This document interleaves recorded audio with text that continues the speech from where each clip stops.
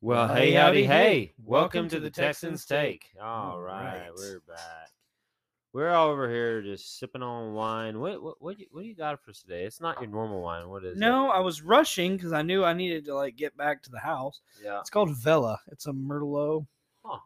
But basically, it looks like it's not the same thing as that other. It's the same It's box. not Franzia. It's a box wine. It's a cheaper It's wine. the same size box as Franzia. Yeah, no, it's right next to it. And Yeah. what got me is the colors are the same, and I was looking at Merlot. Uh-huh. So the Merlot box of Franzia looks just like that. Yeah, that's what I was saying. Is they look like they're the same And I've been company. getting the Merlot. They just have yeah, different. I don't know. It's weird. the wine is definitely different. Yeah. But that must just be a standard. So it's really funny from my size. end is when I went to I think so. When I went to go grab it, the first thing I noticed is I was like, oh, this is $1 cheaper. Huh. Must have a sale going on. Moved on with my life, didn't think about it again until Allie brought up the little knob, and I was like, oh, maybe they just made that cheaper and that knocked off like $1 and Sure. I don't know. Maybe it did. I know some things that I make, if I make it a certain way, I can make it, less expensive. Bit cheaper, yeah. And then when, I don't know if it was you or her that said, oh, this isn't the normal stuff, I went, oh, that's why. Yeah. Yeah. Silly me. I mean, honestly, it kind of looks like when you have a merger in a car company, or like one car company buys another one, like when Ford bought Aston Martin. And then as soon as you just see this car driving down the road and you're like, that looks like an Aston Martin, but it says Ford.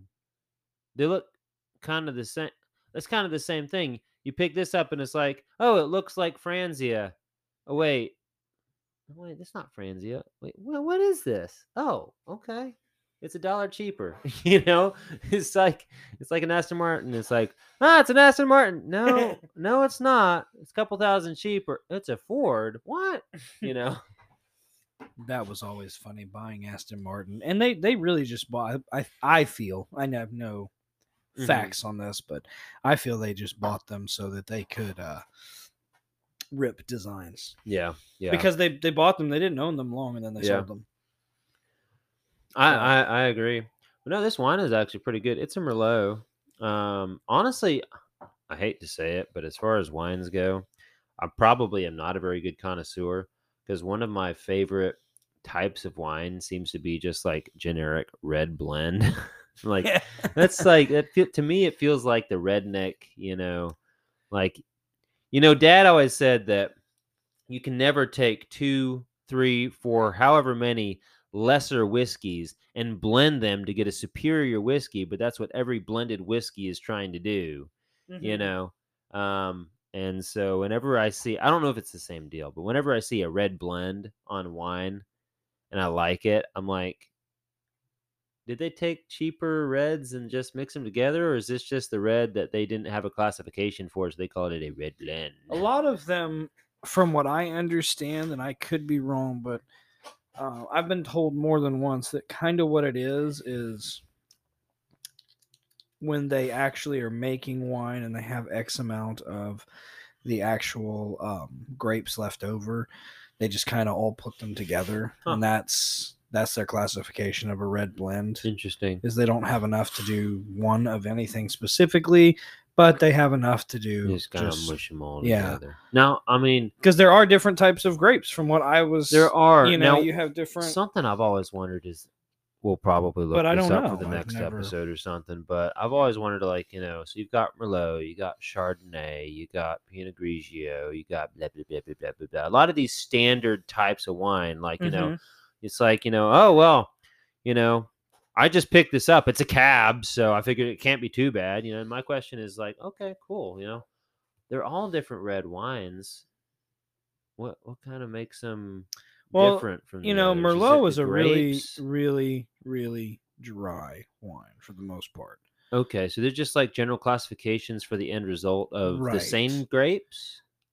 That I'm not 100% sure about. I don't know if there's different grapes. I know there are different types of grapes that are used in different, you know. Yeah. Well, like But a shine. if there's a specific type Yeah, between reds, I'm not 100% sure how they that's my question. utilize that Can you because use the a same cab is going to be grapes? dry, but it does Yeah. have some body to it. So can you use the same grapes and get a Cab and a Merlot? I don't know. That's kind of what I'm looking for. I don't know, I mean, I can look but it up.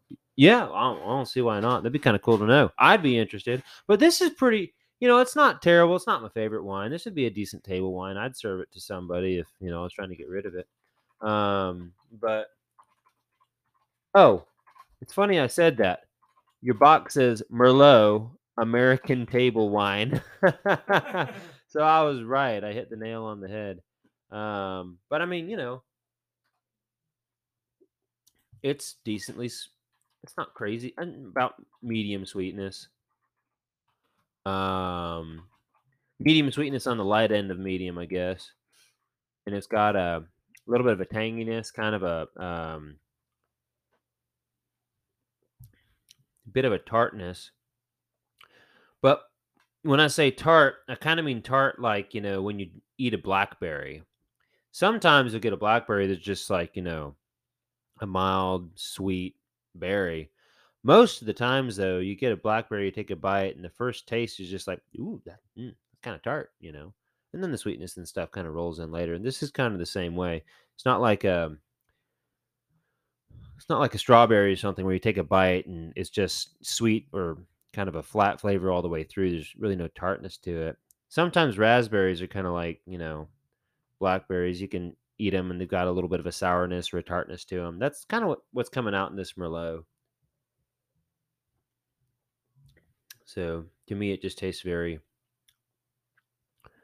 kind of cheap wine berry like, but it is good. What?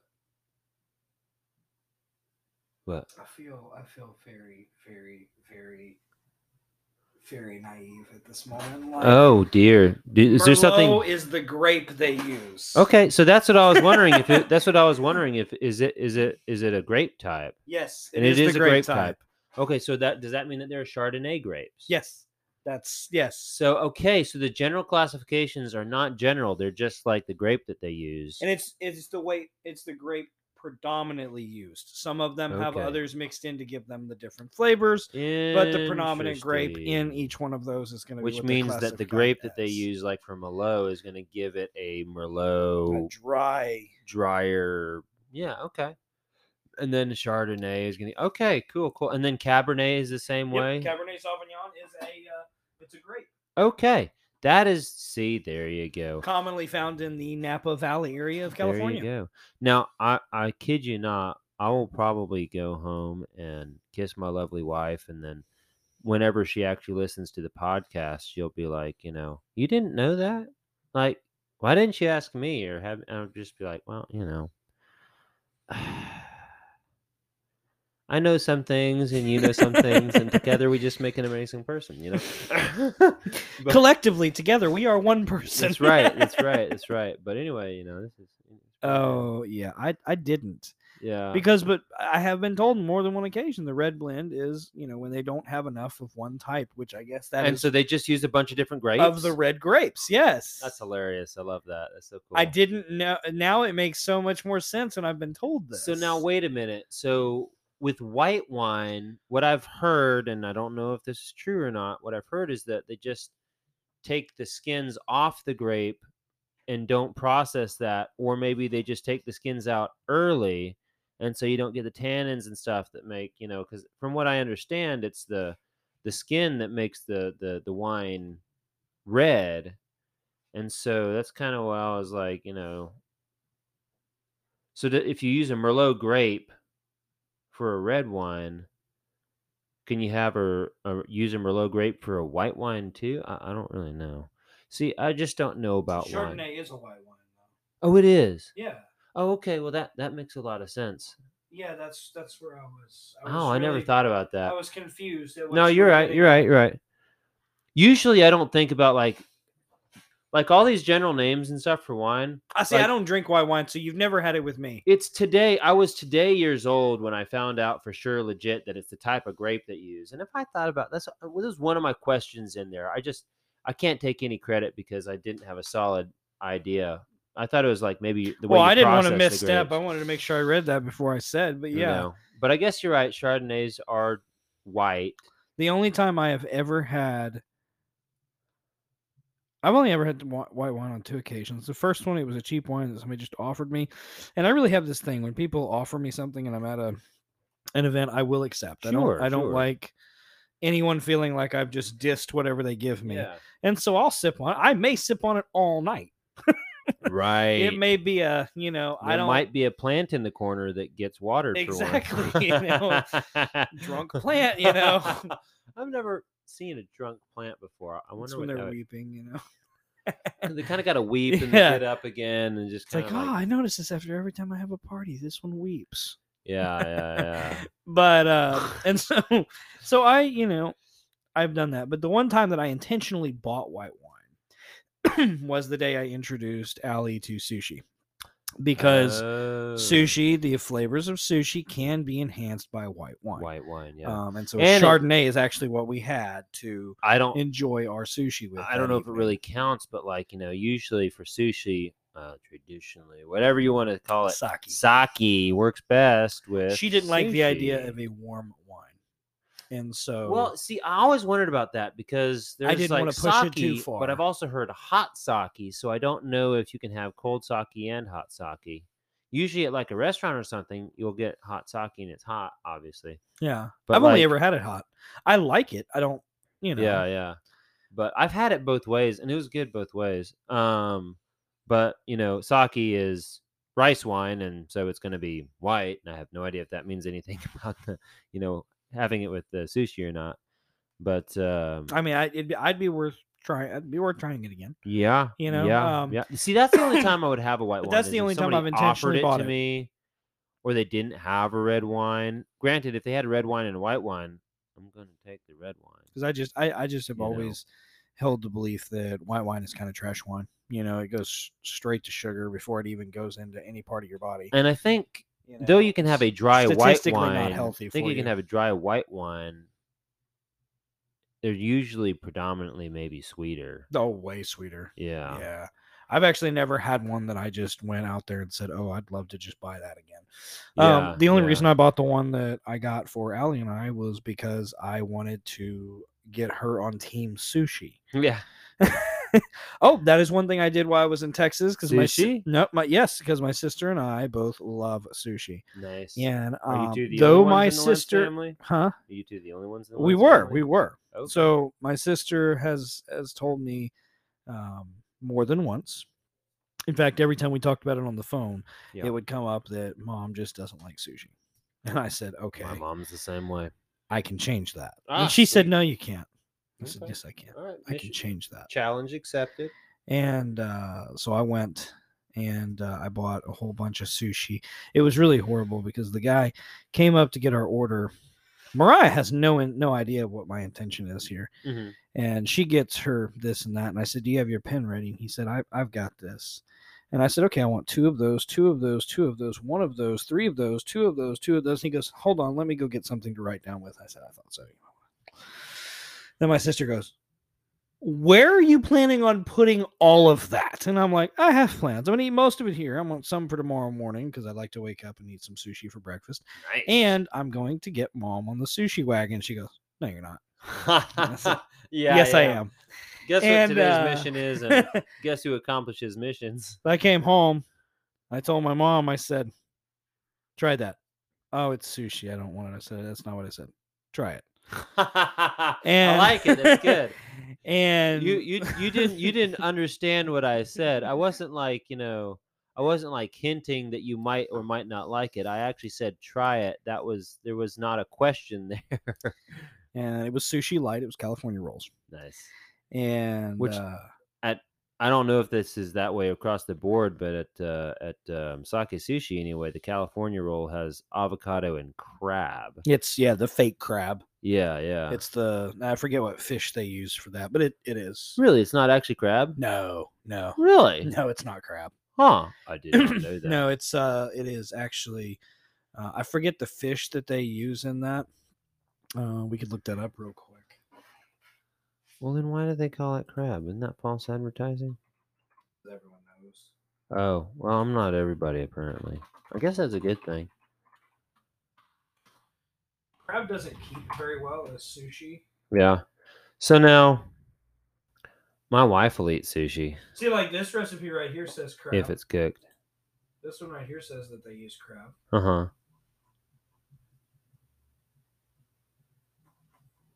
I'll have to ask the waiter next time at Sake Is it real Sushi. crab? Because yeah, If is it real crab? Kinda might get a little crabby if it's not. imitation crab. It is.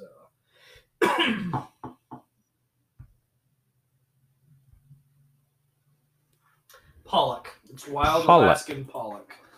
And Well, it actually is sounds good. Imitation crab is what it's called when you incorporate it into things and call it crab. Uh huh. It's called imitation crab. Hmm. Most people like it, I think, because it doesn't have that fishy taste. Yeah. It's prefer very not the less fishy. Yeah, it's less gamey, so you can get away with more. Mm-hmm. I also think it holds better in the sushi, from what I've been told. But some places may have crab, and most of the ones I have tried do not have crab. It's usually imitation crab, and that's why I've always called it sushi lights. It's kind of you're not opposed to the no crab. You're just being realistic about it's not actually crab. Yeah, no, I'm not opposed to. Okay, I would prefer it have real crab. I have no problem with either one. I think they both taste good. Because I've ordered stuff with crab, so obviously I don't know, just because I've always been told that most places just have imitation crab. So I was kind of speaking from the hip there. There might be places that do. I don't know, but I know in what I've found to be kind of a standard is it's not really crab. Okay, but continue. You're telling about your mom. Yeah, so mom tries it. She goes, "Oh, this is really good." Well, that was easy. And I said, "Okay." And she goes, "But does this?" And I already told her this was sushi light, you know, so she did not know what it had in it. Yeah. And quite literally, she was sitting in a dark room, so this was tell. great. And so I said, "Okay, hang tight. I'll be right back." And so I go and I grab an Alaskan roll. Nice. So Alaskan roll is a good step for anyone who doesn't know. Salmon? It is. I believe it's whiting. I could be wrong, but I know it. Actually, the one we had is salmon. Okay. I know that because I specifically asked for it in salmon. Mm-hmm. Because I prefer to stick with salmon tuna. That's just the way I like it. But Alaskan rolls have essentially the same. It's the same idea as a California roll, cucumbers. Okay. That kind of thing. So it's very light. Yes. It doesn't. It's not overpowering to you. Yeah. And so I brought her that. Oh, this is really good. Like, okay. Yeah. Like, okay. I'm on a roll here. Let's Sushi up roll. the ante. And I brought her some spicy salmon. Which the spicy salmon and the spicy tuna. Oh yes. I know. Allie makes the best. Yeah. She makes the best. They're so good. And it's bad when I now go to a sushi place and I order there. And it's just not as good. It's just not as good. Nice. So that's good. Anyway, so this is amazing. I never knew sushi tasted like this. And I said, okay, now I just want you to have the normal, regular sushi. And I just gave her a salmon roll. I said, try this. Yeah. Of course, my sister's in the other room just in disbelief, like, how's he doing this so easy? Yeah. You know, and then my mom was like, could you put some of this in a container for me to take to lunch tomorrow? And I said, yes, I can. Easily done. Yeah. So, wow, nice. Left there with my mom liking Way sushi. to go. So, you know. Well, cheers, man. I mean, that's about what y'all had to do to me. You do realize that, right? Between you and Clayton. I did not do it. Now, no, it was Clayton, but you were kind of every occasionally in the background going, you need to try it. It's really good. Trust me, I was a disbeliever too, but now I'm a believer. You know, and then Clayton's like, eat it now. Yeah. Clayton's like, stop being a sissy. You think you're a man. Maybe it's time for you to test that and actually eat something you think you don't like. And it's horrible. Over the last couple of years, I have spent hundreds and hundreds and hundreds of dollars on sushi. Oh gosh, I love sushi. Because then it got bad. I worked in Brevard, and right down the road from the dealership was a sushi place. Yeah, and so 3 times a week I was getting a good 4 rolls Yeah. for lunch, you know. Yeah. Actually, the last time I went to Saki Sushi, we had Zach was in town. Zach Levering? Levering, Yeah. yeah, and he took us out for sushi. And so, well, actually, he didn't get sushi. He got their hibachi.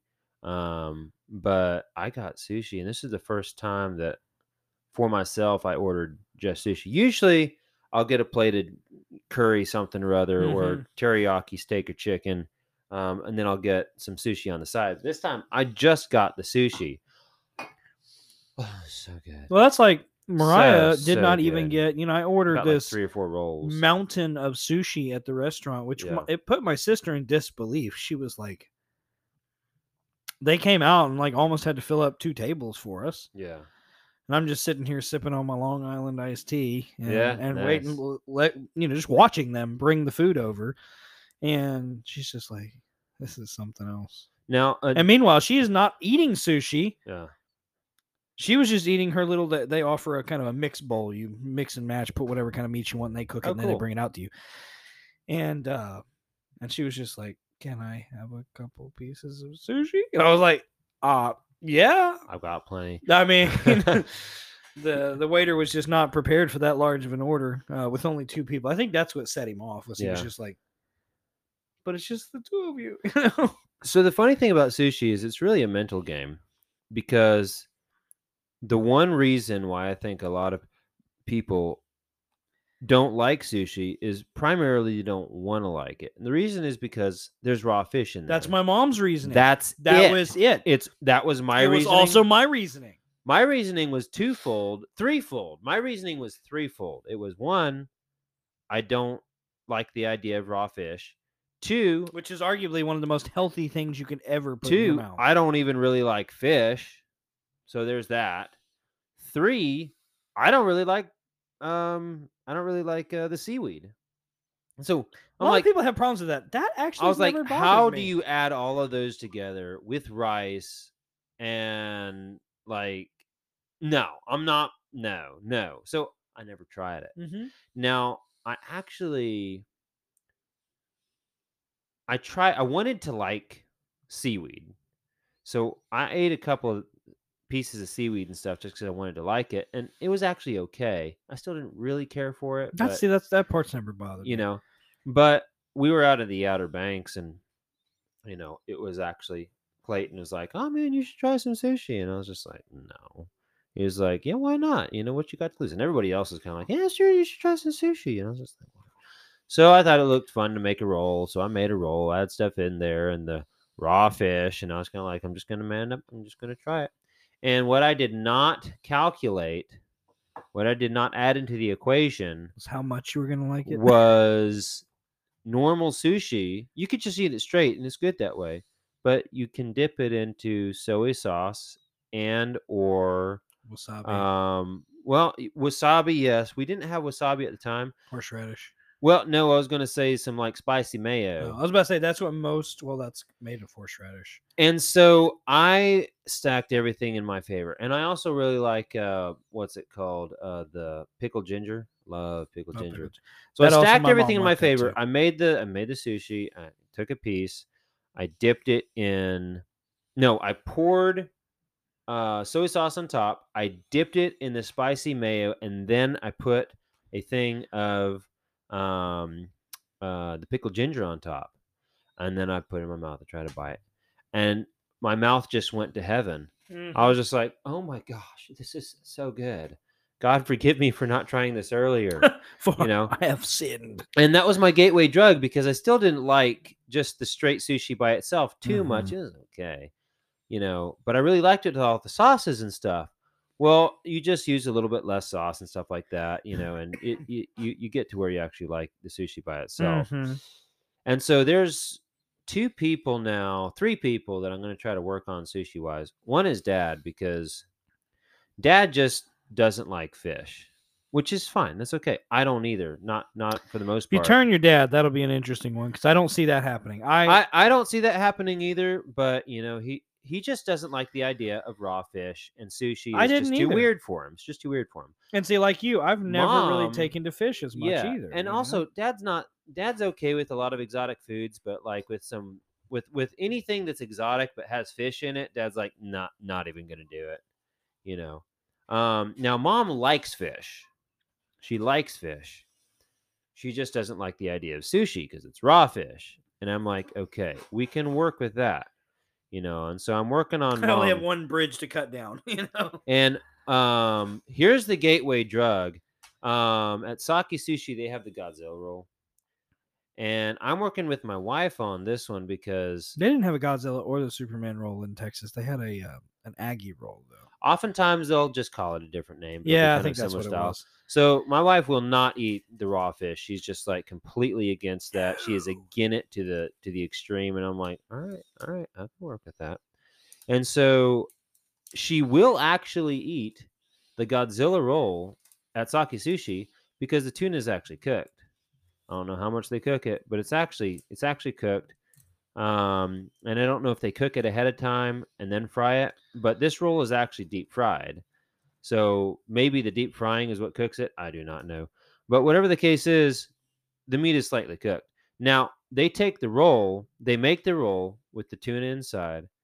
They deep fry it. They put a layer of, I think, rice batter on all around it, and then they deep fry it, and it's really good. It's got this incredible crunch to it. It's kind of like the onion ring batter, and then it's got spicy mayo on top. They've got a couple other things on top, and then they put salmon roe on top of that, with just like salmon eggs. It's like cheap caviar or something. It's really Right. good. Then they put that on top. Then they put a couple other things on top, and then they serve it, and it is just so good, which is why it costs so much, because it's like $12-15 a roll or something. Maybe not that much. Maybe it's like, anyway, it's more expensive anyway, but it's so good. And Juliana actually really likes that. Every time I order it, she's like, "Could I have a piece?" And I'm like, "You bet." So she gets a piece. She's like, "Can I have 2 pieces?" I'm like, "You bet, honey." And then she's like, "Can I have another piece?" And I'm like, "Now look here, I need some." So anyway, Leave me a little bit, oh that's dear. right. That's right. Well, we are almost out of time for this section, so we're gonna take a break right here, and we We'll will be right back.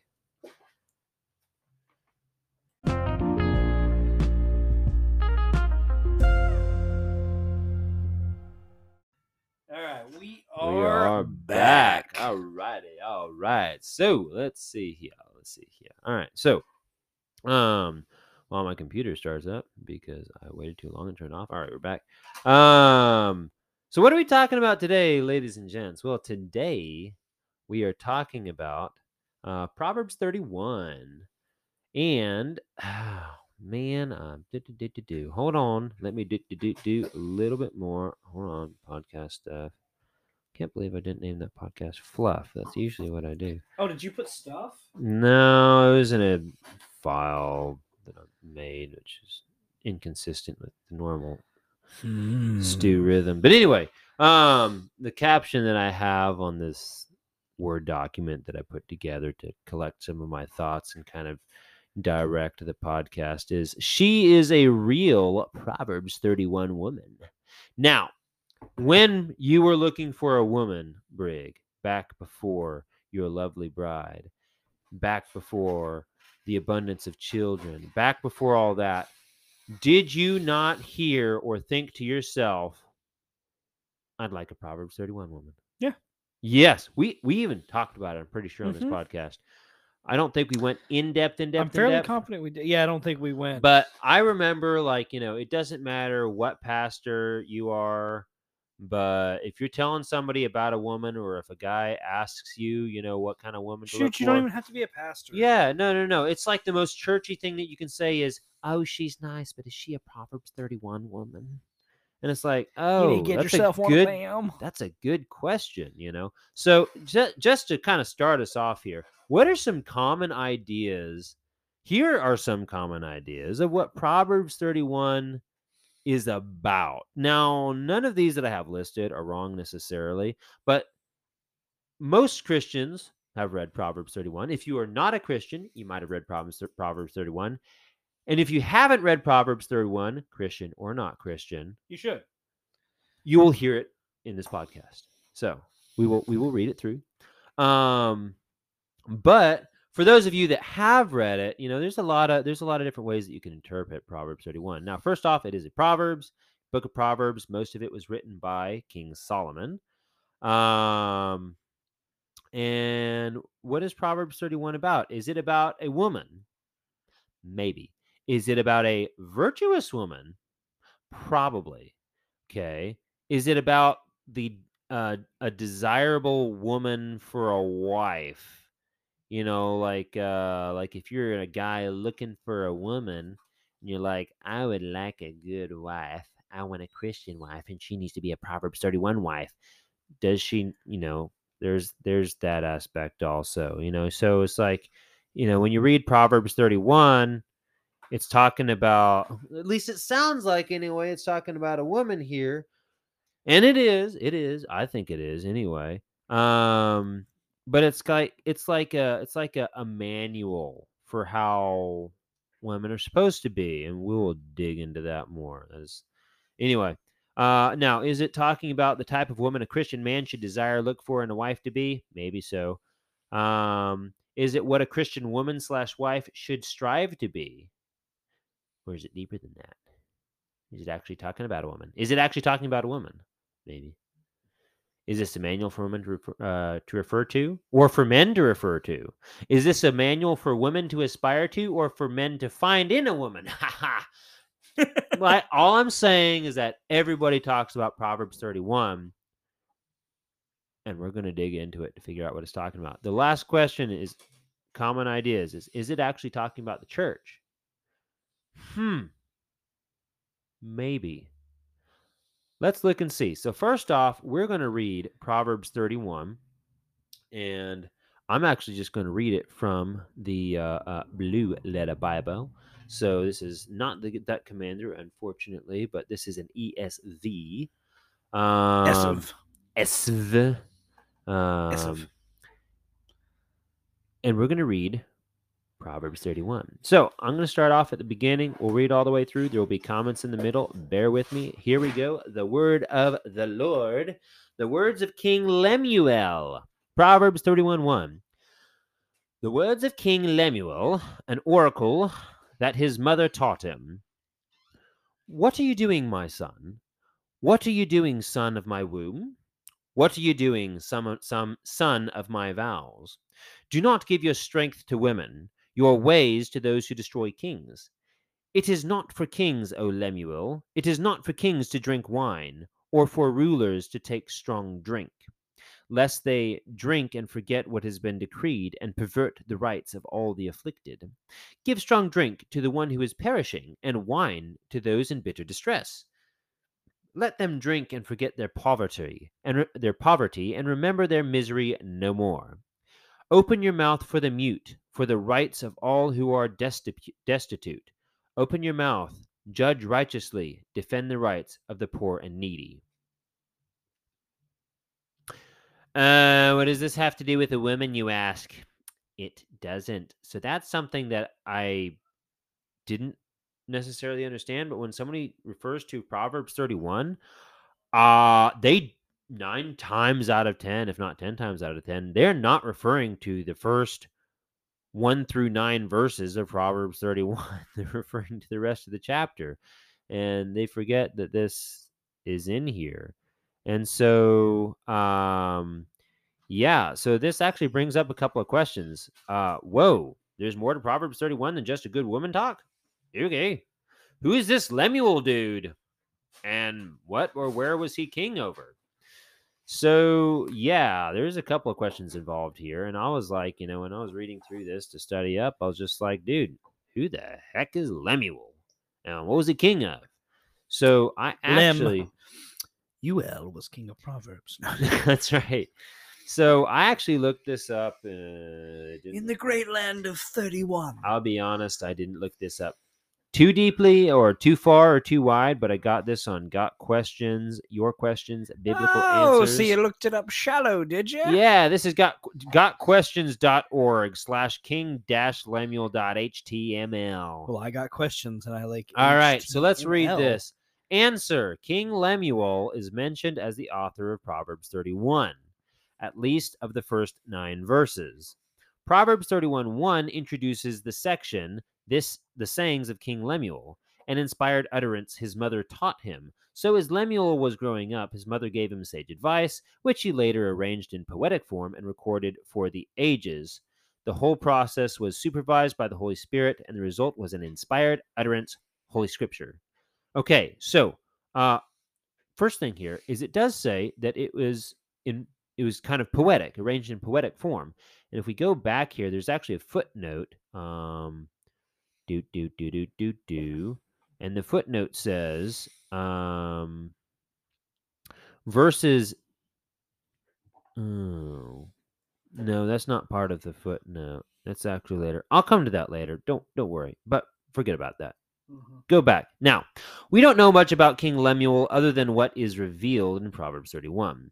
The name Lemuel means for God, which kind of makes sense, I guess, because El is God in Hebrew, so I guess Lem means, or Lem, whatever, for it, or devoted to God. Anyway, based on the one passage attributed to Lemuel, we know that Lemuel was a king, he had a wise mother, and he wrote some poetry. Many commentators have surmised that Lemuel is actually King Solomon, in which case the mother would be Bathsheba.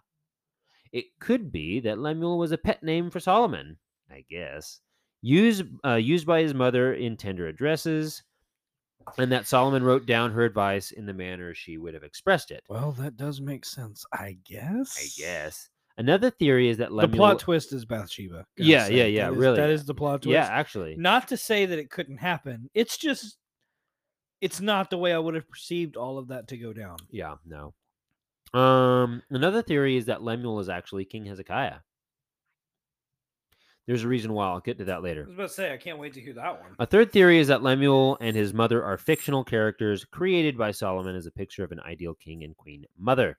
Right. The counsel from King Lemuel's mother is good advice for any leader of men. She warns Lemuel not to fall into the trap of immorality. Chasing after women will sap a king's strength. Then she warns her sons against the dangers of alcohol. A drunken king is never a good king. A ruler who craves beer and wine will pervert justice and act lawlessly. Finally, King Lemuel's mother instructs her son about the necessity of true justice. Speak up for those who cannot speak for themselves, for the rights of all who are destitute. Speak up and judge fairly. Defend the rights of the poor and needy. May the Lord grant us many rulers like King Lemuel who heed this advice of the Queen Mother on ruling well. Now, that Hezekiah part, let me jump on that a little bit. So again, I didn't dig too terribly much, but I found this in Wikipedia. And Wikipedia. Yeah, Wikipedia. Anyway, here it says it doesn't say that. Here we go. Some modern scholars understand bleh as massa or masa, and when I say bleh, what I'm talking about, it says at the beginning, it says King Lemuel and an oracle or something from an oracle or whatever. And if you look at the actual Hebrew, I can actually go over here and go to tools, and this is on the first verse, the word of King Lemuel, an oracle that his mother taught him. And here it says the oracle, or Hebrew lexicon word masa. Actually, should be able to play this. Hold on a second. Let me see if I can get this. Strong's H 4853. Massa. I don't know if it picked it up, but it basically Strong's H 4853 masa is the word oracle. And now let me continue here. Some modern scholars understand masa as a proper noun and not a word meaning vision or oracle or whatever, and render the first passage thus: the words of Lemuel, king of Massa, or Assyria. Interesting. And I think that's where maybe King Hezekiah comes in. Yeah. Anyway, those are the only thoughts that I had on that.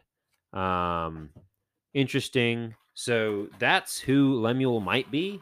I don't know. This is the only, like, 1 through 9 are the only places where it talks about King Lemuel. And so there's like, maybe it's actually a diminutive of Solomon. It makes sense. I mean, as far as sounding it, Solomon, Lemuel, kind of close. But I mean, reading this, it's like, hey, it's kind of poetic, and do not give your strength to women, your ways to those who destroy kings. So it's giving motherly advice, not to just any son, but like a king, a son who's gonna be king or royalty or a leader. Says wine is not for kings. Wine and strong drink isn't for kings. And I don't think that it's saying there that, stay away from it. I think it's saying don't give yourself over to it. Lest they drink and forget what has been decreed and pervert the rights of all the afflicted. Okay. And so it's basically saying be a good king and don't pervert the rights of those, those who can't protect themselves or those who can't defend themselves in your kingdom. And yeah, and if you're always drunk on wine or perversion or women or whatever, then the first thing that's going to go is going to be the rights of the people as it goes. Yeah, the king's job will be definitely impacted. What's interesting is that she goes on to actually describe what the alcohol is for, though. He says, give strong drink to the one who is perishing and wine to those in bitter distress. So it's like, hey, if you're going through a hard time or if you're dying or, if you need to relieve pain or something, that's what the wine is for. Interesting. Let them drink and forget their poverty and remember their misery no more. Okay. Open your mouth for the mute, the rights of all who are destitute. Open your mouth, judge righteously, defend the rights of the poor and needy. So basically, it's saying be a good king, and here's some ways how to do it. That's pretty cool. Now, we're going to continue on from there. I think that's everything that I had to say about that. We're going to continue on, and let's go. The woman who fears the Lord. Proverbs 31:10. An excellent wife who can find. She is far more precious than jewels. The heart of her husband trusts in her, and he will have no lack of gain. She does him good and not harm all the days of her life. She seeks wool and flax, and works with willing hands. She brings the ships of the merchant. She brings her food from afar. She rises while it is yet night, and provides food for her household and portions for her maidens. She considers a field and buys it. With the fruit of her hands, she plants a vineyard. She dresses herself with strength and makes her arms strong. She perceives that her merchandise is profitable. Her lamp does not go out at night. She puts her hands to the distaff, and her hands hold the spindle. She opens her hand to the poor, and reaches out her hands to the needy. She is not afraid of snow for her household, for all the household are clothed in scarlet. She makes bed coverings for herself. Her clothing is fine linen and purple. Her husband is known in the gates, when he sits among the elders of the land. She makes linen garments and sells them. She delivers sashes to the merchant. Strength and dignity are her clothing, and she laughs at time to come. She opens her mouth with wisdom, and the teaching of kindness is on her tongue. She looks well to the ways of her household, and does not eat the bread of idleness. Her children rise up and call her blessed, her husband also, and he praises her. Many women have done excellently, but you surpass them all. Charm is deceitful, and beauty is vain, but a woman who fears the Lord is to be praised. Give her to the fruit of her hands, and let her works praise her in the gates. Now, that is all of Proverbs 31. Okay. And there's a lot there to There is a unpack. lot there. Like, to it doesn't sound like a unpack. lot, but it does, and it is. Yeah. So let's. Like, there's a point where you I didn't mean to No, interrupt go there. for it. There's go a for point it. where you get lost in that because it is kind of poetic and mesmerizing. And as you get lost in it, you kind of start focusing on that in lieu of the actual context, if that makes sense. And it's mostly in, like I said, the way it was written, because I had to like keep turning myself back on Yeah. because you're like, oh, this is nice. It's nice. Wait, hold on. This was important. Yeah, I know. So let's actually go back to the beginning where I introduced us. And so some of those common ideas about what Proverbs 31 is about. Now, like I said, none of those are necessarily wrong. But let's look at some of those and just see if they kind of stand up to what we were reading. So obviously, there's a woman involved, okay? At the beginning, it says, an excellent wife who can find. She is far more precious than jewels. And then the rest of it is all about this woman. It's she. So it's obviously talking about what? An excellent wife. So the wife is the point. So we're talking about a woman. Okay. So that is true. Is it a virtuous woman? Yeah. Oftentimes, Proverbs 31 is, well, let's see. Let's actually go down to the bottom. Let's see. Charm is deceitful, beauty is vain, but a woman who fears the Lord is to be praised. Give her the fruit of her hands, and let her works praise her in the gates. So it's a woman that fears the Lord. It's a virtuous woman, you know. That seems like that is what it's talking about here, right? And let's go through and see. So, well, actually, before I can say that, um, is this the type of woman a Christian man should desire or look for in a wife? I would say yes. Okay, so obviously, an excellent wife is far more precious than jewels. I can, firsthand knowledge here. Okay. I've never been incredibly turned on by jewels, but my goodness, all a woman, all my wife has to do is give me a little bit of I think the respect. concept is of beauty altogether. Yeah. And jewels can only do so much. That's right. They're very There's pretty, a but it's point. like at the bottom where it says, "Charm is deceitful and beauty is Mhm. vain." Okay, so it starts off by saying, "Well, look, beauty is vain," and so she's far more precious than jewels because she might be beautiful, but she's a lot more than that, right? Okay, so she's far more precious than jewels. Okay, um, and the heart of her husband trusts in her. That is such an important part of a virtuous woman, wife, whatever. Proverbs 31 woman right there. The heart of her husband trusts in her. And so, that can mean so many different things. But primarily, let's think about, one of the primary emotions that is felt between a man and a woman: love and jealousy. Now, I have done an entire sermon. In fact, I even did an entire podcast about one of the names of God, which is jealousy. The Bible says his name is jealous. Okay. And so, all that means is that I have a deep love for this woman, or in the woman's case, I have a deep love for this man. They are mine. They're nobody else's. I know them intimately. I know them better than anybody else. I am one with them. Okay. And so,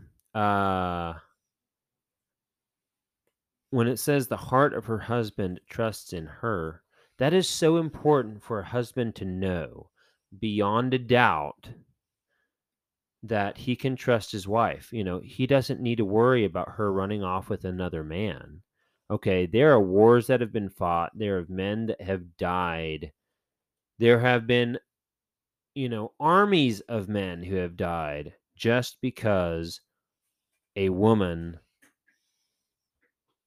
or just because a husband was jealous of his wife. Mhm. maybe because she did something, maybe not even because she did anything wrong, but because he thought that she might have been, wooing the heart of another man, or thought that another guy was, uh, trying to approach her or whatever, trying to win her graces, or because she was actually going out and, sharing her beauty with another man, sharing it with somebody who's not married to her, and so that really does, like for me personally, I don't have any doubts at all. Zero, Mm-mm. absolutely none, about my relationship with my wife and her relationship with me.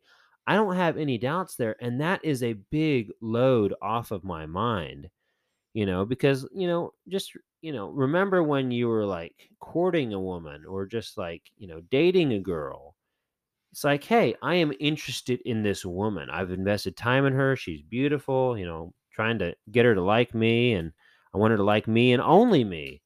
But if there's some other guy who's out there, that is looking at this woman is like, oh, she's really good, and if that woman even just looks at her, looks at him the wrong way, it's like, hey, you're betraying my trust here, or if some guy looks at her the wrong way, you're like, I'm going to go knock his block off, and those are just normal emotions Let's that say we those are both feel, natural very responses. natural responses, because As much as the world would like to tell you that is not the natural response, it is. yeah, because that's one of the I mean, it things. shows biblical principles, protection. Exactly. There's. I even say long suffering. Yeah, There, yeah. there's Well, aspects of that. it's that jealousy that God has, and that's where we get it. See because that's where I was God's trying name is not to say jealousy, jealous. because and 9 times out of 10 I'll tell you jealousy is not great, but the way God utilizes it, it's beneficial. God is jealous. His Exactly. name is jealous. And so You we know, do have that, and it must be a good thing. We just never use it the right way. that's a good way of putting it. Yeah, yeah. Hey, we're going to take a break right quick, and we'll be right back.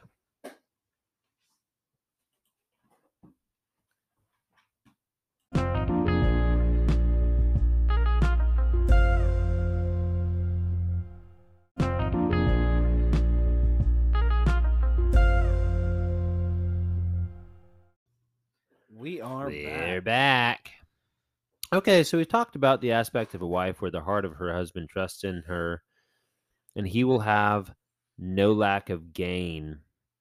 And I just, just to reiterate, that's crazy important that a husband trusts his wife, and there's a lot of different areas you can trust.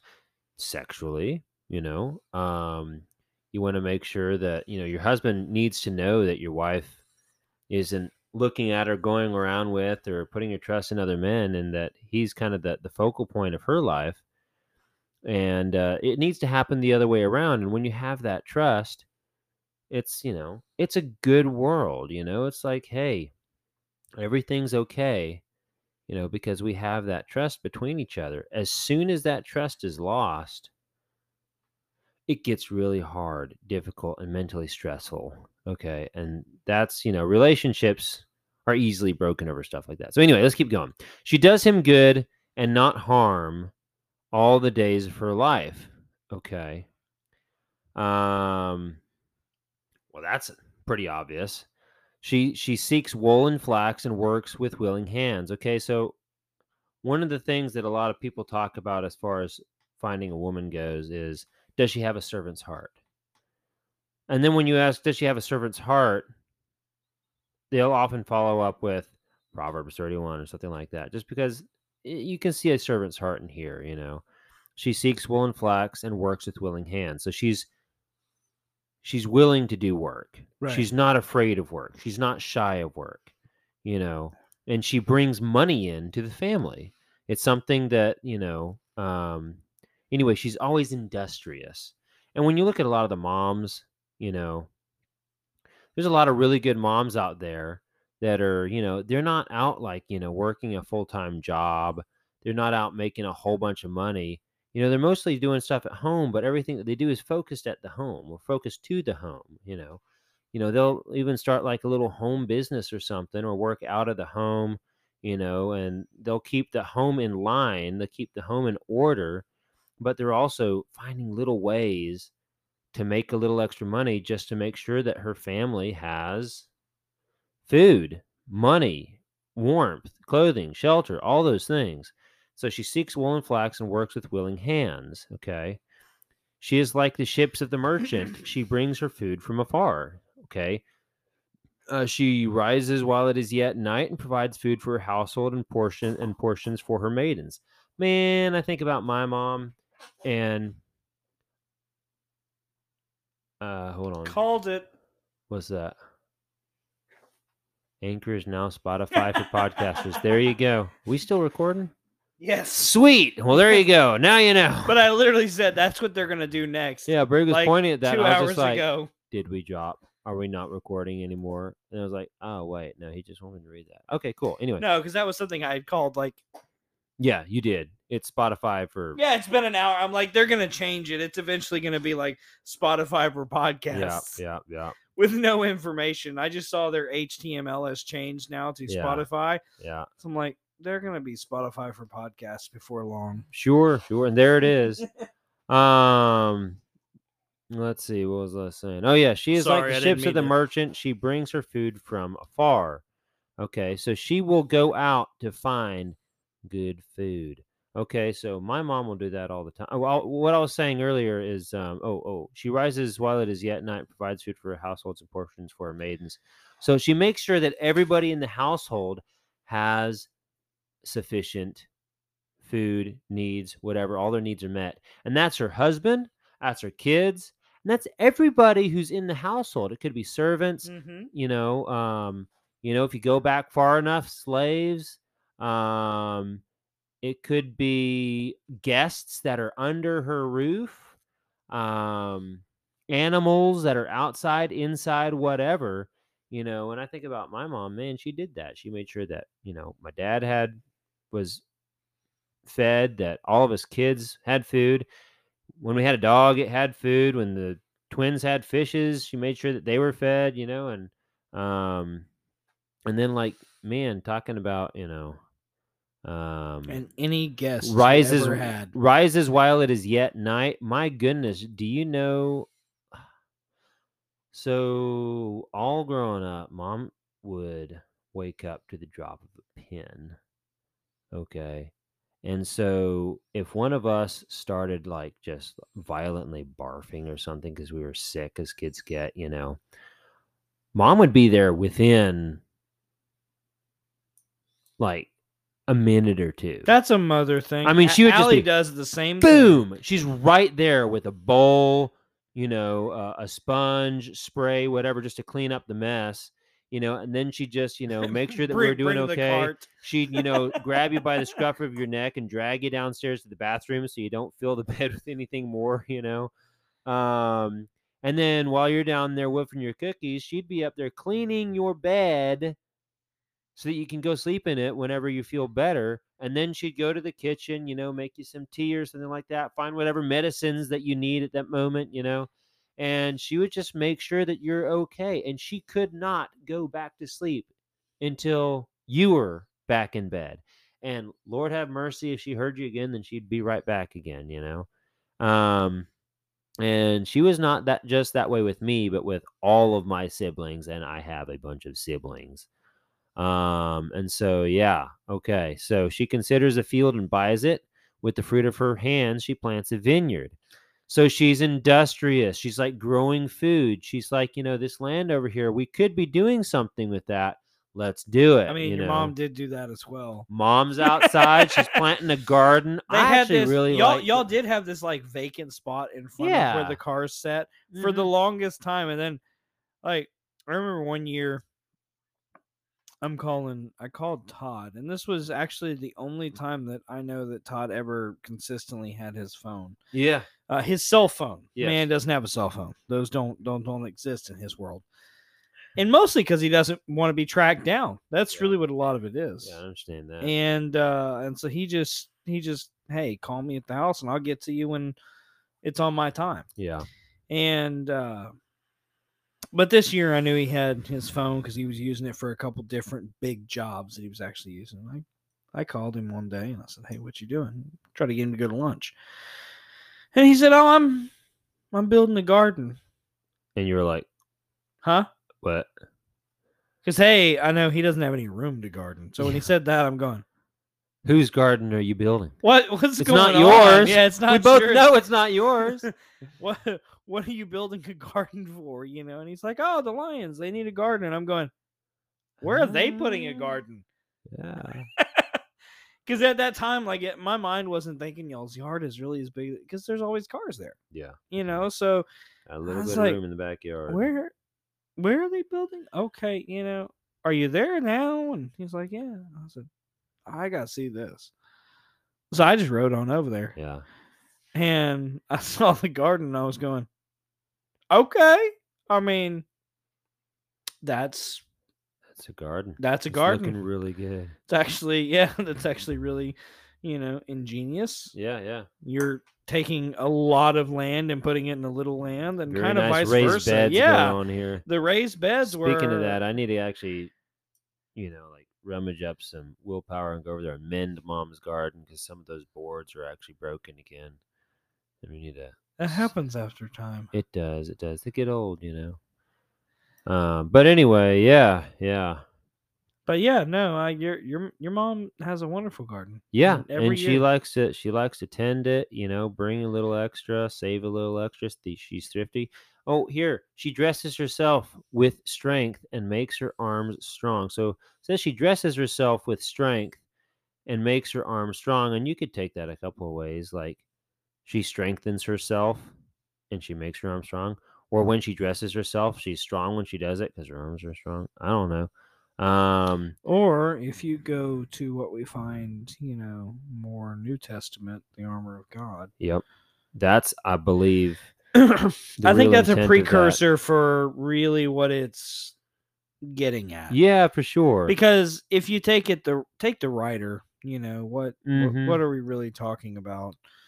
Because if you're looking at what strength is, especially from a military standpoint, Mhm. it's your armor. Yeah. And so if you look at this as a woman and a wife perspective, then yeah, some of these verses, it's like, how does that apply to a wife? I'm Well, not I really look at things sure. like, you go forth with the armor of God. Yeah.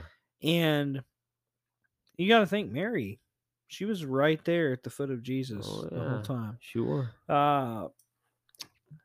Phil Robertson, he talks about, and I'm telling you, if anyone wants to or needs to or should praise a woman more, that man. Yeah, boy. If you know his story in and out, I mean, I've read all of his books. He's got all reason that Miss K should be his pride and joy. Oh my goodness. She had no yes. reason whatsoever to even continue talking to him, much less have more children with him. My goodness. And yeah. that's his argument. She put up with absolutely plenty. Women have a whole different amount of armor that they carry that we don't even know about. That is so true. And I agree with that. There's an amount of armor. You look at people like Miss K, who had no reason to continue fighting or put on her armor and keep going for that. You have Mary, who was literally at the foot of Christ when he was going down. Yeah, it's true. And you can't tell me that didn't take a certain amount of armor, or there wasn't her guarding herself and being able to actually, because I mean, she's watching her child just die in front of her. For sure. So I think a lot of that strength that it talks about there is really the same type of strength that is really echoed in the armor of God. For sure. I like to see that in two different versions because, New and Old Testament has some different versions. I love to see that because it gives us a reflection of this has always been that way. Yeah. Because I think a lot of times we get lost in that whole, well, that happened in the Old Testament, or that happened in the New Testament. It's like, well, here's a good objective reason to believe it happened in both testaments. Right, right. Maybe There the was armor no of God has page. always been the same. There was no page in the Bible that ever said, "This is the New Testament." Well, we added that.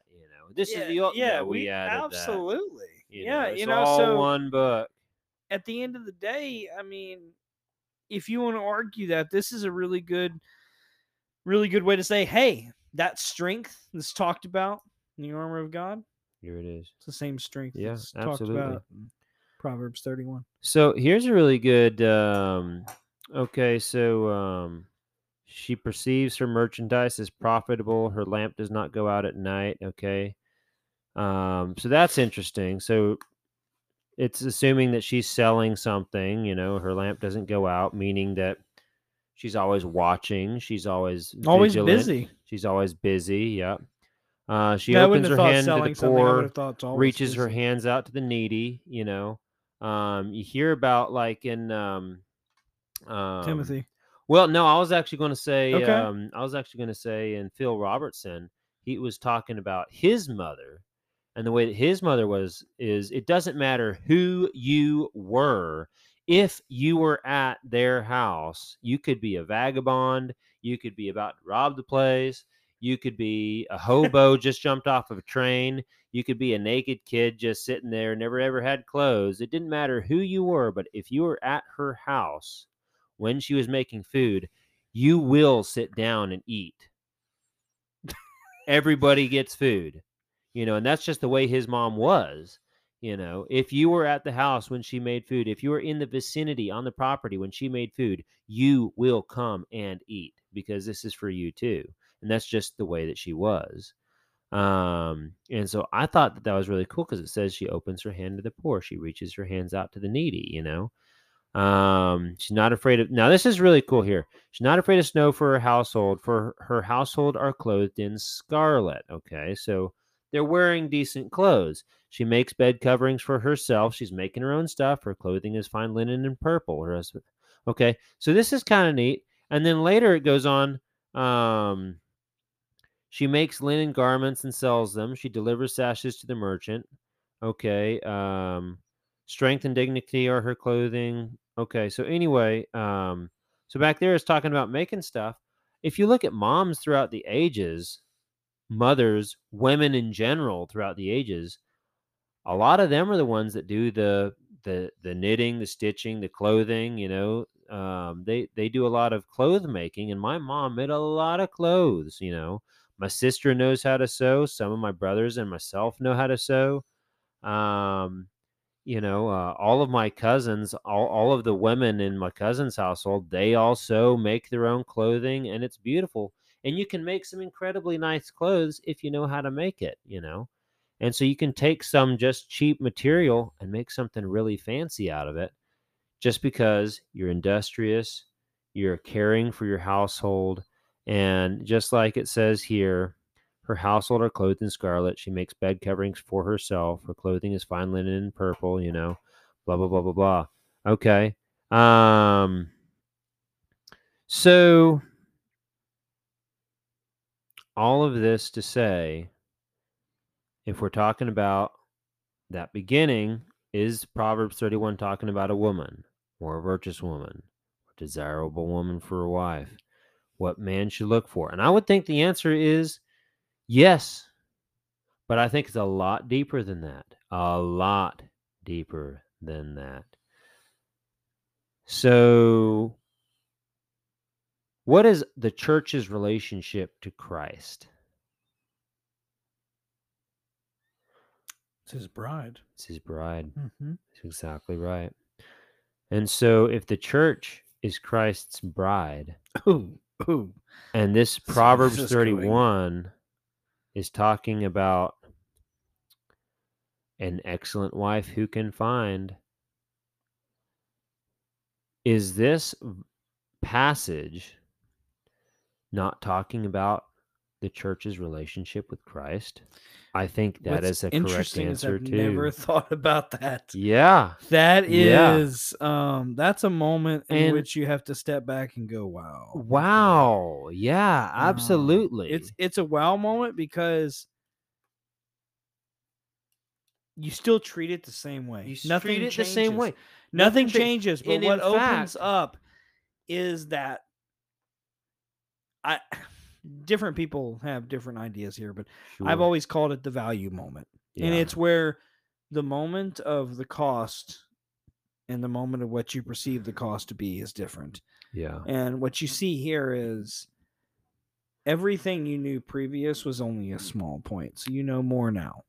yes, You can think about it in a broader term, which means now you can take that Proverbs 31, in which we've really only been talking about as a woman, yeah, and now we can make it the church. yeah, and it actually has a lot more application. You now just broadened it It has a to lot more us. application if you put the church in this context too, because there's a couple of things here where it's like, okay, well, I suppose a woman might do that, but I don't know about a normal wife or whatever. But if you look at it in regards to the church, it's like, oh, that makes a lot of sense, and so And it changes your perception. yeah. And so what I was going to say is you could look at it as the church, and that is it's definitely talking about the church here. But if it's talking about the church as the bride of Christ, these are bridely things Right. that it's talking about. So I think it applies to all women also, but that doesn't take anything away from what the church is supposed to do. And so what I'm saying is that it applies to wives, yes, but it applies to all members of the church, men included. So I found this on Christianity.com, and it says, what does it mean to be a Proverbs 31 woman? And it's got a big list of things that are pretty much all the things that we've talked about here. But down at the bottom, it says the Christ in the church as the Proverbs 31 wife. Proverbs 31 describes an ideal woman, but also the ideal bride, the church. God created marriage to be a metaphor of Christ's relationship to the church, wrote John Piper. Okay. And we've said that so many times on this podcast, time after time. It's not a new concept. Marriage is a reflection of our relationship with Christ and his relationship with us. It is a marriage relationship. The church is the bride of Christ. Okay. So, as such, the selfless, hardworking, considerate, pleasing woman of this Old Testament passage represents everyone who makes up the body of the Christian church.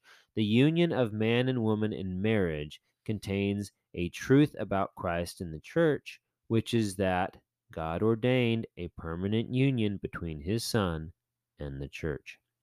Marriage between a man and a woman should reflect this. The man is the head, giving his life for the woman. Okay, the woman submits to the man who lays his life down for her. Human marriage is the copy, not the original. This is also from Piper. Okay, taken as a metaphor, Proverbs 31 is not simply describing wives and mothers, but also husbands and fathers, unmarried men and women, couples without children, and those who have survived their spouses. Anyone who calls himself or herself a Christian is a bride of Christ through the Spirit, which unites the global church. Each person and each fellowship have responsibilities such as spreading the good reputation of the bridegroom and caring for the poor. Okay. Chad Ashby comments, the church ought to be characterized by a single-hearted devotion to her bridegroom, which is embodied by the Proverbs 31 woman. After all, John Gill reiterates, she is a woman actually married to Christ. So, thinking about all of that, how does that change this passage for you? Well, let me tell you how this changes this passage for me is when you look at this passage, you think, okay, wow, these are all good things that women should definitely do. Yeah, well, these are things that we should be doing as men also, but as a church. So think about your church and the church that you go to, or the community of saints that you commune with on a semi-regular basis anyway. Where's your body of Christ, your local body that you're hanging with? Um, you know, these are things that you should be adding into that, not because you necessarily have to, but because in our relationship with Christ, we want to do as good as we can. We want to respect Christ in the way that he calls us to. And one way is, it's talking about here what the perfect church should be. An excellent wife who can find is far more precious than jewels. We should be that for Christ, okay? The heart of her husband trusts in her, and he will have no lack of gain. Think about Christ and his church. Obviously, we're sinful and we're fallen, okay? And Christ is who's redeeming us. But, we should be trying to serve Christ out of love for him, because we want to, not because we necessarily have to. We do it because we love him, because we have a new life in him. Okay, so we should be wanting to do these things. And if we do that, if we focus our lives in our church, the lives of those in the church to him, then, he will have better, quote, trust in his bride, which is us. And she does him good, not harm all the days of her life. And so we should be, lifting up the name of Jesus. Oh, here's a really good one down here below. She opens her mouth with wisdom, and the teaching of kindness is on her tongue. The church should definitely be doing that. Okay. All too often the church is very lacking of wisdom. Let's see. Where does it go? Where did it go? Let's see. Hold on. Oh, here we go. This is one that I didn't actually read yet. This is Proverbs 31:23. Her husband is known in the gates when he sits among the elders of the land. Okay. And one thing that is saying is it's showing the status of the husband versus the wife. He is known in the gates. He's known in the elders of the area. He's out there. He's kind of the political mover and shaker. He's talking to all the people, organizing and, understanding what's going on.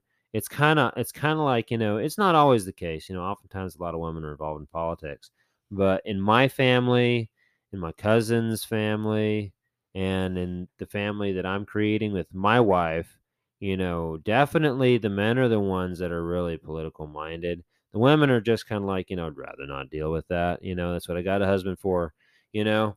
And so oftentimes that's the case. I'm not saying always, often some of the women that I've met are just like, they will tell you exactly what's going on in this country and what needs to happen. And they're just the most incredible. You're just like, wow, woman, I wish more people would listen to you, you know? But that's not really the case in our family. My dad has more than enough words about politics for everybody combined. And that's kind of the way I definitely am in the family that I'm having with my wife. But anyway, he is known in the gates. Her husband is known in the gates when he sits among the elders of the land. Okay. And so you can just kind of see, where he sits and where she sits. And basically, she's wanting to make a good name for her husband, and she wants him to be respected among the elders of the land, and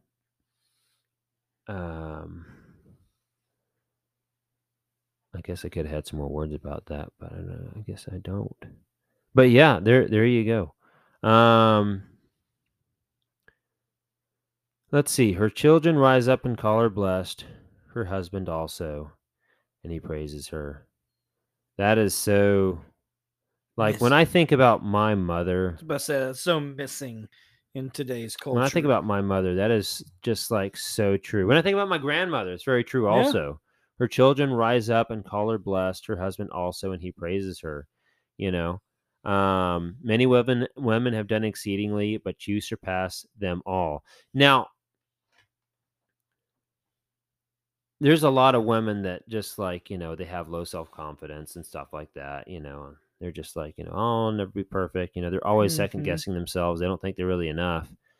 And it's very simple and it's very easy, to do well. You just really have to trust in God and follow him and love him and hold him as the forefront of your life. and all these other things will fall into it. This Proverbs 31 woman stuff, it's not, these are not things that you necessarily have to do, but out of love and respect for your husband, out of love and respect for Christ, a lot of these things will just come. They will just come. You will have a renewed heart in Christ, and you will want to do these things, especially when you have kids running around and you got to look after them and stuff like that. My wife is very pregnant. We do not have a baby, squirming around yet. There's a lot of kicks inside the womb, but she's already like her mom is just like coming in full. She's like so ready to be a mom. She's just going to really fit that role so well. And she's already doing it. And I'm just like, honey, we're halfway through the pregnancy. We like have so much time between now and when the baby is actually going to come. I mean, we've got time to think about this. And she's like, no, we don't. We need all these things in here. We need this here. We need to think about this and We this need it over done here. now. We need it now. And I'm like, I shouldn't really be discouraging her in this because she's right. We do need to do this, and she's on top of it. And I'm going to be really upset, if we get really close to it and don't have these things What I figured have to out. say, and this is experience talking here, just go with the flow. Because That's right. I am the perfect one to be prepared. I am a preparedness person. Yep. Whereas Alyssa is captain, let's wait till the last moment. And what I can say is during each pregnancy that I've been around for, that has sped up. Mm-hmm. And we've been closer than ever on when things should happen because like I said, I'm prepared. Yeah. She's wait till the last moment. So we like cross paths at a certain point of, oh yeah. There's a couple months where we're in agreement.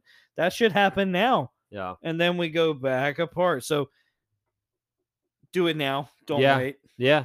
And we're getting it done. And the thing real is, there's quick. a natural reason for that, know. For sure. Her Um, mom is coming on full, and it is a good thing. It's a very good thing, and it's beautiful to look at. Beautiful to watch. Yeah. I mean, a lot of people say, you're just nesting. Don't worry about it. Just know. I'm like, well, no, that's preparation. Yeah. And on top of preparation, we need to take a break here. And we'll be right back.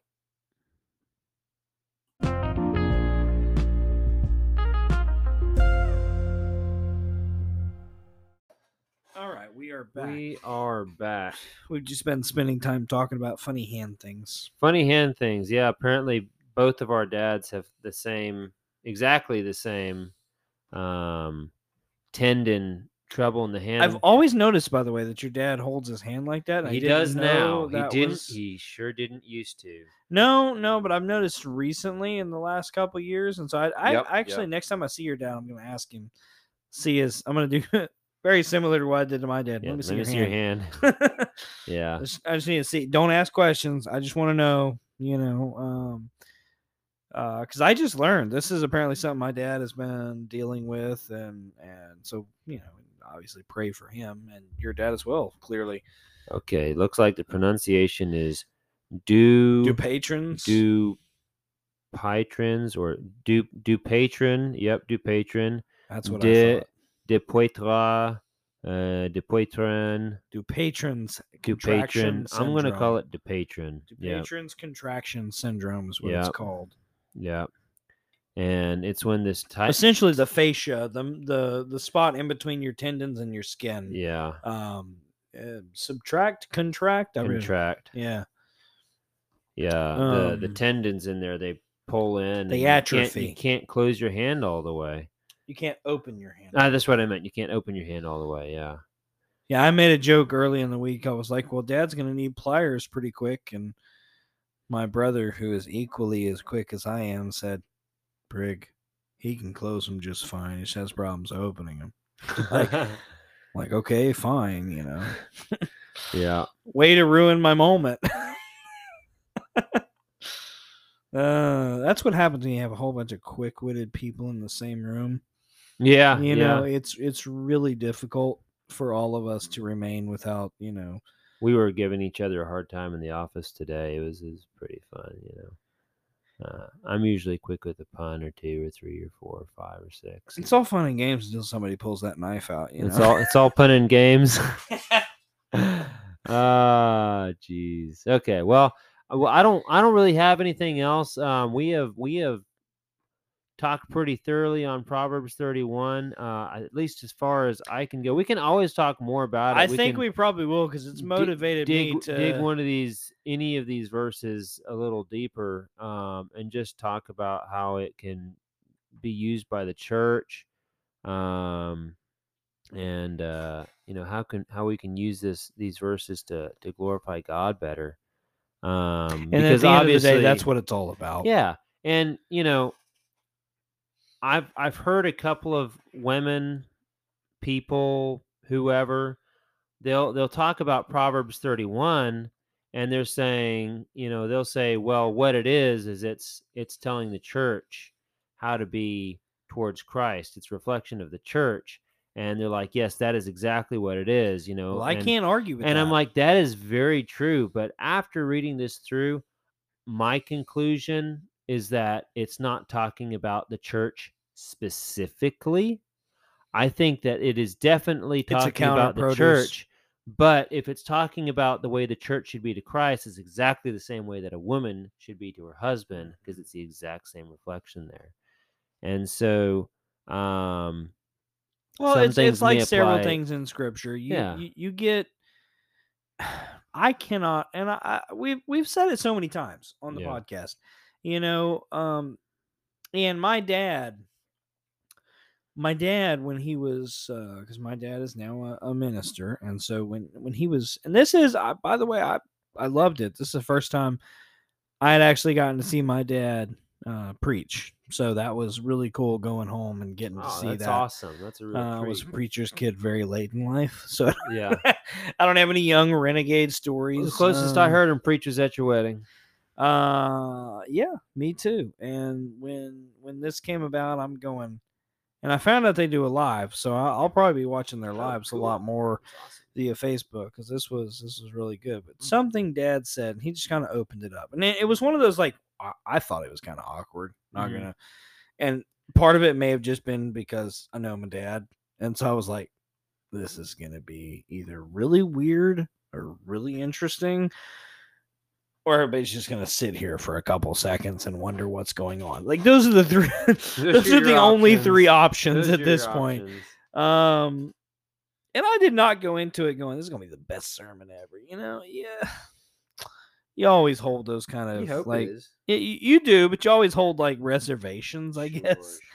Sure. And maybe it's just because of me, because I think, like, in the manner of, like, what makes most statistical sense. But he was talking about kind of time and losing time, or as he put it, racing time. Yeah.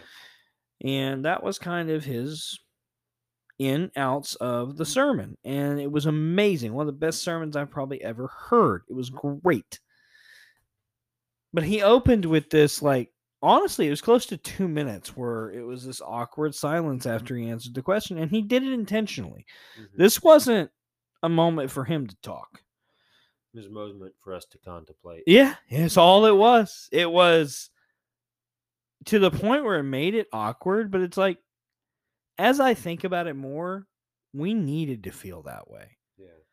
We needed to be squirming with the thought. And he pulled what I believe to be, because it didn't have any, he didn't ever use it again. He didn't read it. There was no contextual sense. He just threw a random verse out there and went, who read that today? Who's read that recently? Who's read that ever?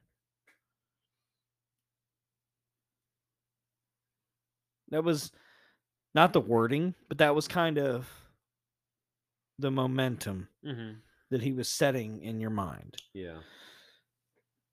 And it was, I've read it, but who's read it with different eyes than I've read it? Yeah. And that's something we have to really think about. is because I've read John 3:16 several times a year as long as I've been around. Whether it be just because I recite it to somebody or I read it. Sometimes I read it because I need to read it. Yeah. But the thought is, every time you read it, it takes on a whole new life. Yeah. You surely And that's can. not just John 3:16. That's not just Proverbs 31. It's because it's the living word of Christ. For sure. Everything that is in that book. That's why I love. And some people would have different takes on this, but I love seeing that old man with a tattered Bible. And a lot of people would say, I love seeing that because it means he's used his Bible a lot and it's worn and well, yeah, sure, I'll give you that. Yeah. He's used it a lot. But he's seen John 3:16 in more ways than I could even dream of because he's read it. Yeah. He probably hadn't just read it once, maybe twice a year like I have. He's probably read it 4 times a week, Mm-hmm. maybe more. Yeah. That page is probably the frailest page in his Bible. Yeah. And it's one thing to read it and But there's a point where you read it so what I was gonna much. say is one thing to read it, it's another thing to dwell on it, you know. Yeah. And it's so good to just read it once, read it twice, read it a couple of times, look at the different angles, But and then then you just sit start there thinking learning. about it, you know. And then you start seeing, you know, God will open up these, you know, kind of channels to other parts of the Bible and other areas of life where it just brings a new meaning, you know, a good meaning to And you. I've never thought about that. No. You know, to the level. You know, I've always said, you know, you read a verse 100 times, you may get the same thing. But then you read it 101, you get something different. Yeah. I've always thought about it like that, but what I've never really thought about is how impactful that can be. Yeah. Because like for me, I've read Problem 31 a lot. There is not a point until today that I have ever correlated that to the way the church should be, view, see itself, and see other people, and people see it. That has never correlated with me. It's never resounded. It may have with other people. I'm happy if it has, but it's never with me. Yeah. And what that sent to me was, I haven't read Proverbs 31 enough times. Mm-hmm. You know what I mean? Yeah. Like there's a point where you realize I haven't read this one enough times to get that out of it. Yeah. Yeah. And honestly, I hadn't either. And I had to I hear don't it mean from a that couple in a different mean places. way. Yeah, You know? I don't mean that in a mean way, but what that speaks to me is I need to spend more time in the Word. And I Mhm. think everyone could say that. Oh yeah. You know, I've met people with a tattered Bible that my favorite Bible couldn't dream of being. That would probably go, I don't read my Bible enough. And I'm looking at them going, sir, if you don't read your Bible enough, I certainly don't read mine enough. I don't deserve to be standing in your presence. Yeah. You know, so for me, the takeaway for me is not only the message of Proverbs 31, but for me, the biggest takeaway of this today is I need to read that more. Yeah. Yeah. And I think that goes with a lot of our Bible on a daily Sure. basis. And I would challenge everyone because I know I don't do it enough. And I do a podcast every other week at this point. So if I don't do it enough, I think everyone else probably doesn't do it enough either. Yeah. And Yeah. I would agree with that old guy who I've met several of them. It's not just one that I'm throwing out there, but that one, specific one that I'm thinking of that did tell me one time that he hadn't read his Bible enough and Yeah. had a Bible that literally had no cover on it. Because he's read it so many times. He's read it so many He's times. always Yeah. in the Word. When those people put you to shame, and I hadn't recalled that moment because that happened many years ago. I hadn't recalled that moment until today when I was listening to this and going, I should have taken that away from it years ago if I was reading it like I'd supposed to. Yeah. So it put me in my place. I needed to hear that, and sometimes there's a moment where Every once in a while. you need that. That's right. You That's know?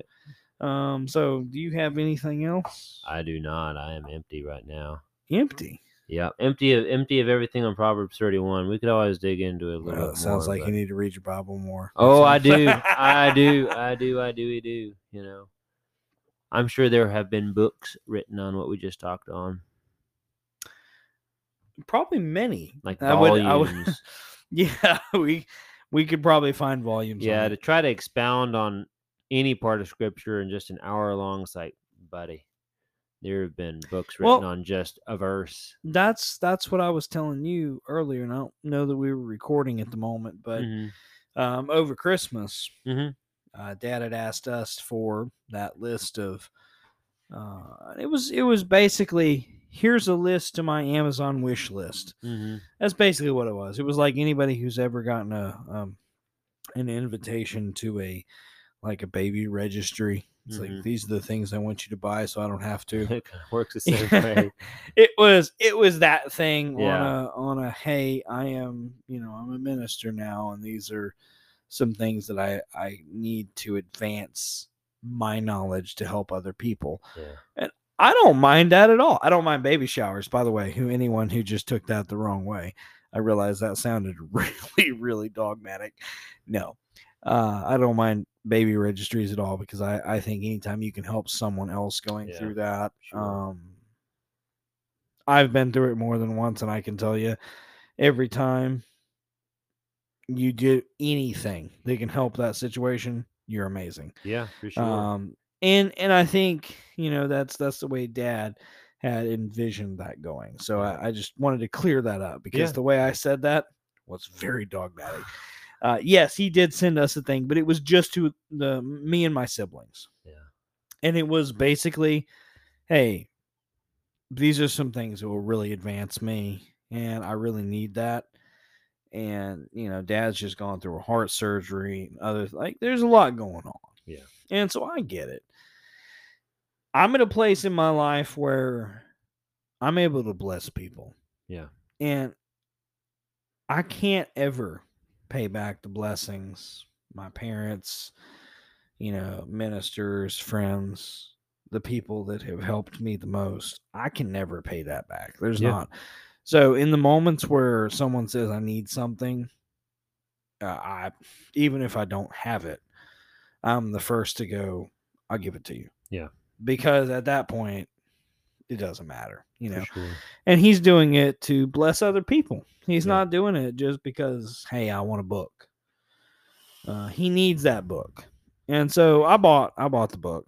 And long story short, Dad showed me the book this week when I went home. And I was like, I almost want to ask you if I can take the book home. But, that doesn't make sense. Yeah. I just buy the book for myself at this point because I bought it once. Yeah. Jokes on me on that one. But I did like the book, so I'm going to buy the book. And then he showed me a collection of other books that other people have blessed him with. And I said, man, this is... And there's moments where I realize I don't have the collection of books that I think I do. And then I really need more. Yeah. And that was one of those moments where it's like, man, there's so much more I could do if I had these books. Yeah. And so there will be new books coming to my library. And long story short, like Dad, I think it'll advance the podcast, and I think it'll if nothing else help me stay in it more. So would you like to me to close you out in prayer? I would love that. That'd be fantastic. Let's do that. Lord, we thank you for the podcast that we have. it's grown a lot further than I would have imagined at the inception of this that it would get to. And that has literally nothing to do with me.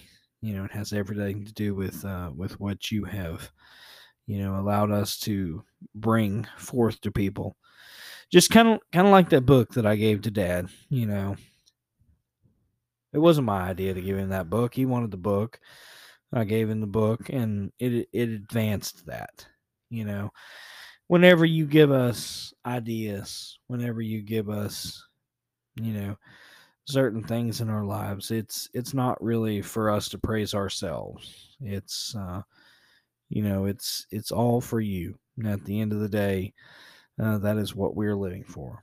And we thank you for our listeners. We hope that everything that we go through and talk about will help our listeners in certain moments and times in their lives, or just maybe in their everyday circumstances. We ask that you would guide, guard, and protect us as we go throughout our lives. In Jesus' name we pray. Amen. Amen. All right. And with that, we will say adios.